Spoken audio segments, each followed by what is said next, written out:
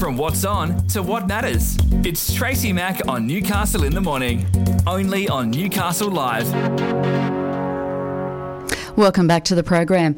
Unless you've been living under a rock the last 3 years, Newcastle had its public transport privatised. And Newcastle Transport was created under Keolis Downer. When it first was announced, it was done with a great deal of pomp and ceremony, and the service was going to be better. We were going to get all sorts of different things and better things. Now, several years on, there is an inquiry in the upper house into the privatisation of Sydney's bus services and what rationale should be used, the modelling of how it's done, the impact on the commuting public. Of course, when it's happening in Sydney, it gets a public inquiry. But of course, one of the examples that is going to be presented to this inquiry today is what happened here in Newcastle. And three of our local MPs who have been most affected by these changes are, of course, the member for Newcastle, Tim Crakanthorp, the member for Charlestown, Jodie Harrison, and the member for Swansea, Yasmin Catley. Joining me on the line now ahead of his presentation at 11:45. So I need to not talk to him for so long today. Good morning and welcome, Tim Crakanthorp. Yeah, good morning, Tracy. Great to be with you. Now, this is something that the three of you, obviously with Sonia Hornery, have been very vocal about some of the issues that happened when Newcastle Transport came into existence and Keolis Downer took over that system. We had wholesale changes, we had new bus routes, we had bus routes cancelled. What are you going to be presenting to this inquiry today? Well, we're going to give them an overview of what happened when it did get privatised. I mean, way back then we had massive rallies, huge turnout. We had a lot of devastated people in the community, particularly vulnerable people in our community. So we'll tell them what's happened since it's been privatised and the ongoing issues that are still occurring just now.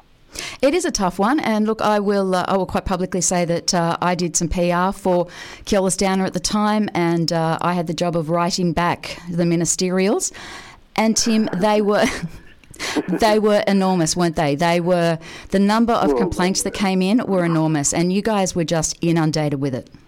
That's right, Tracy. I mean, yeah, you know personally, as you said, we just got absolutely inundated in this electorate, in Wallsend electorate, in Charlestown and Swansea, on the ramifications and the effects of that privatisation. I mean, Access Industries, for example, which are just there in Hamilton, they have disabled people come from from all over the lake, all around the lake, all around Newcastle, and they had enormous difficulties getting into work, for example. You also had people who purchased houses to be on a bus route, particularly elderly people who could see they weren't going to have cars forever, and a lot of those bus stops, I should say, actually got taken away. So, a lot of very distressed people from our vulnerable communities.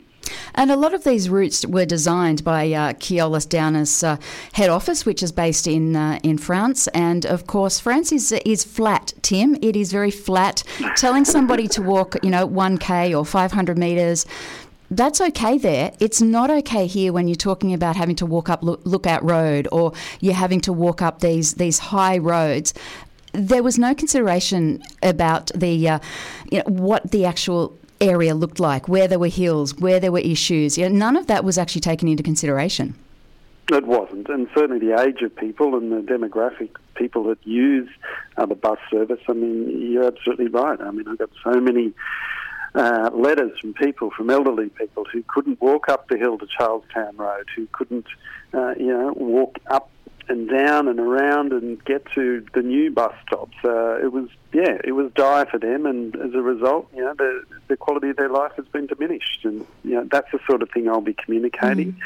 But even now, I've been contacted by a woman who's legally blind that spends $100 a week on taxis to visit her husband in hospital because the bus service just isn't reliable. And she relies on it, but she can't in this situation. So in 2022, obviously this came into effect in 2017. We've still got significant issues.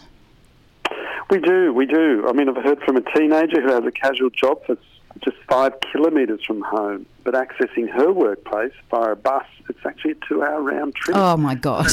That just doesn't make sense, does it? No. To absolutely anyone, it'd be a lot quicker to walk. But obviously, that's not something that can be done late at night or, when there's inclement weather.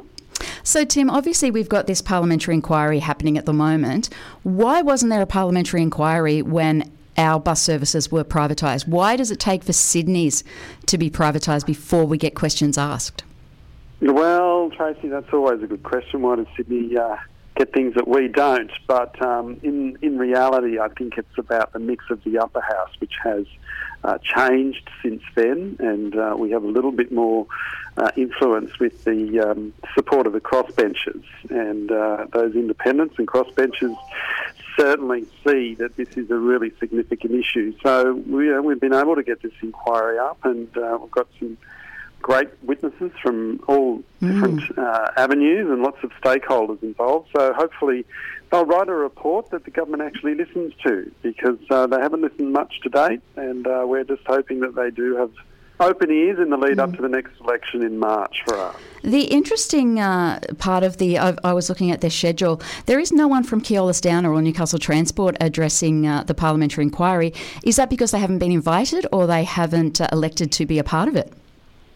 Well, I would say they didn't put in the submission. Off the top of my head, I mean, that's normally how you get invited, is through your submission. But, look, I'm not familiar with whether or not their communication was to this inquiry or vice versa.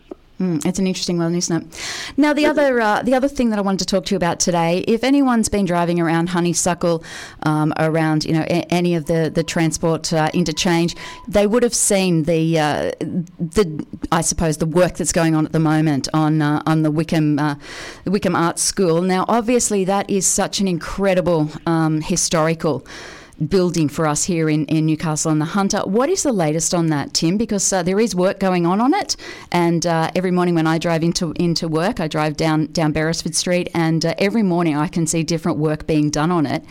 Is it being protected? Well, it isn't being protected enough, no. I mean, there is work being done following a big campaign from myself, from the council and the community. HCCDC have started work and fixing up the roof, the gutters, downpipes, and also repairing the facade. But unfortunately, they haven't committed to incorporating it into the final precinct plan. So they've just released or opened up expressions of interest for those last couple of blocks there, but they're not guaranteeing that will be preserved, which is ludicrous because they're spending this money on it. They know the community feels so strongly about it, yet they're unwilling to give that secure commitment that it will actually stay. We don't want this uncertainty. No. We want to secure the future once and for all. And they can secure that future, can't they? When they put out that expression of interest, it could quite easily say this must be factored into the architect's plan, into the concept plans. They can actually direct that.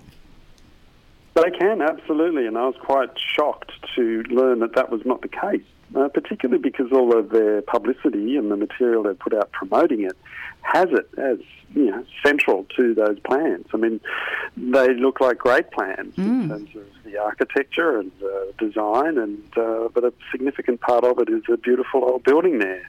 So I was quite shocked, and that's why I'm making noise about this, because the community feels very strongly about it. And the last thing we want is to see a repeat of what happened to the store. They didn't even keep the facade for that. No. And it's opposite the beautiful old brewery, and you got this wonderful opportunity to have some synchronisation of the old historical buildings in the city, and they're disappearing. They are, and you have a look at that beautiful building that now houses, I think it's a 7-Eleven and a Logio's head offices. They have maintained that building beautifully. I think it's the old S&W Miller building.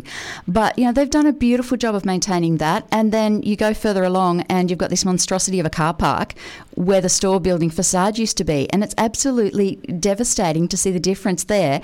And we could have that exact same problem happen over there at Wickham.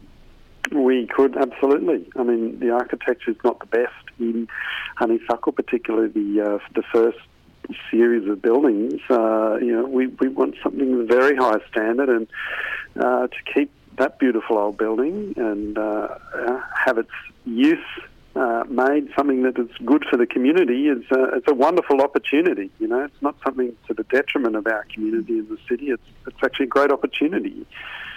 It really is. And once they're gone, they're gone. Yes, they are. That's right. Well, listen, thank you so much for your time, Tim. I really appreciate it. I didn't know that you do have to get off to 11:45 to get in front of this committee for your video conference. I'd love to hear from you after, and just if you can let us know how it went, and what is the timing for the report on this one? Well, yesterday and today they're doing all of the interviews. So I mentioned, it would be in the next month. You'd hope. We'd hope. I'll wrap it up and get it out. But Parliament's sitting in the next few weeks, so hopefully they bring it back to Parliament in the not too distant future. And I'm very happy to talk further to you about it. That would be wonderful. Thank you so much. I appreciate your time, and best of luck this morning. Thanks, Trace. Thank you.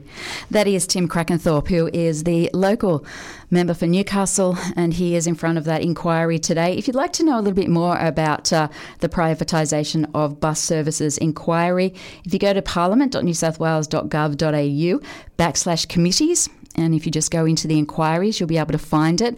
And there are some significant information there. There's the terms of reference. There's all of the submissions are there. And you can also watch that inquiry as it occurs. It is actually on the government's website. It is live streamed. So if you're interested in that one, please make sure you get on and have a bit of a look. And if you want to save Wickham Arts School, then make sure you get on to Hunter Central Coast Development Corporation. I'm sorry, they changed their name again. But if you want to see that building stay here and be part of whatever is going to go over there, make sure you have your voice heard, because it is such a magnificent building, and it would be really, really sad to see it go. With over 9 decades of combined media experience, Tracy Mack and Michael Blaxland bring you a smart, fast-paced morning of news and entertainment with special guests and major newsmakers for your morning fix. Join Tracy Mack for Newcastle in the Morning, weekdays from 9, only on Newcastle Live.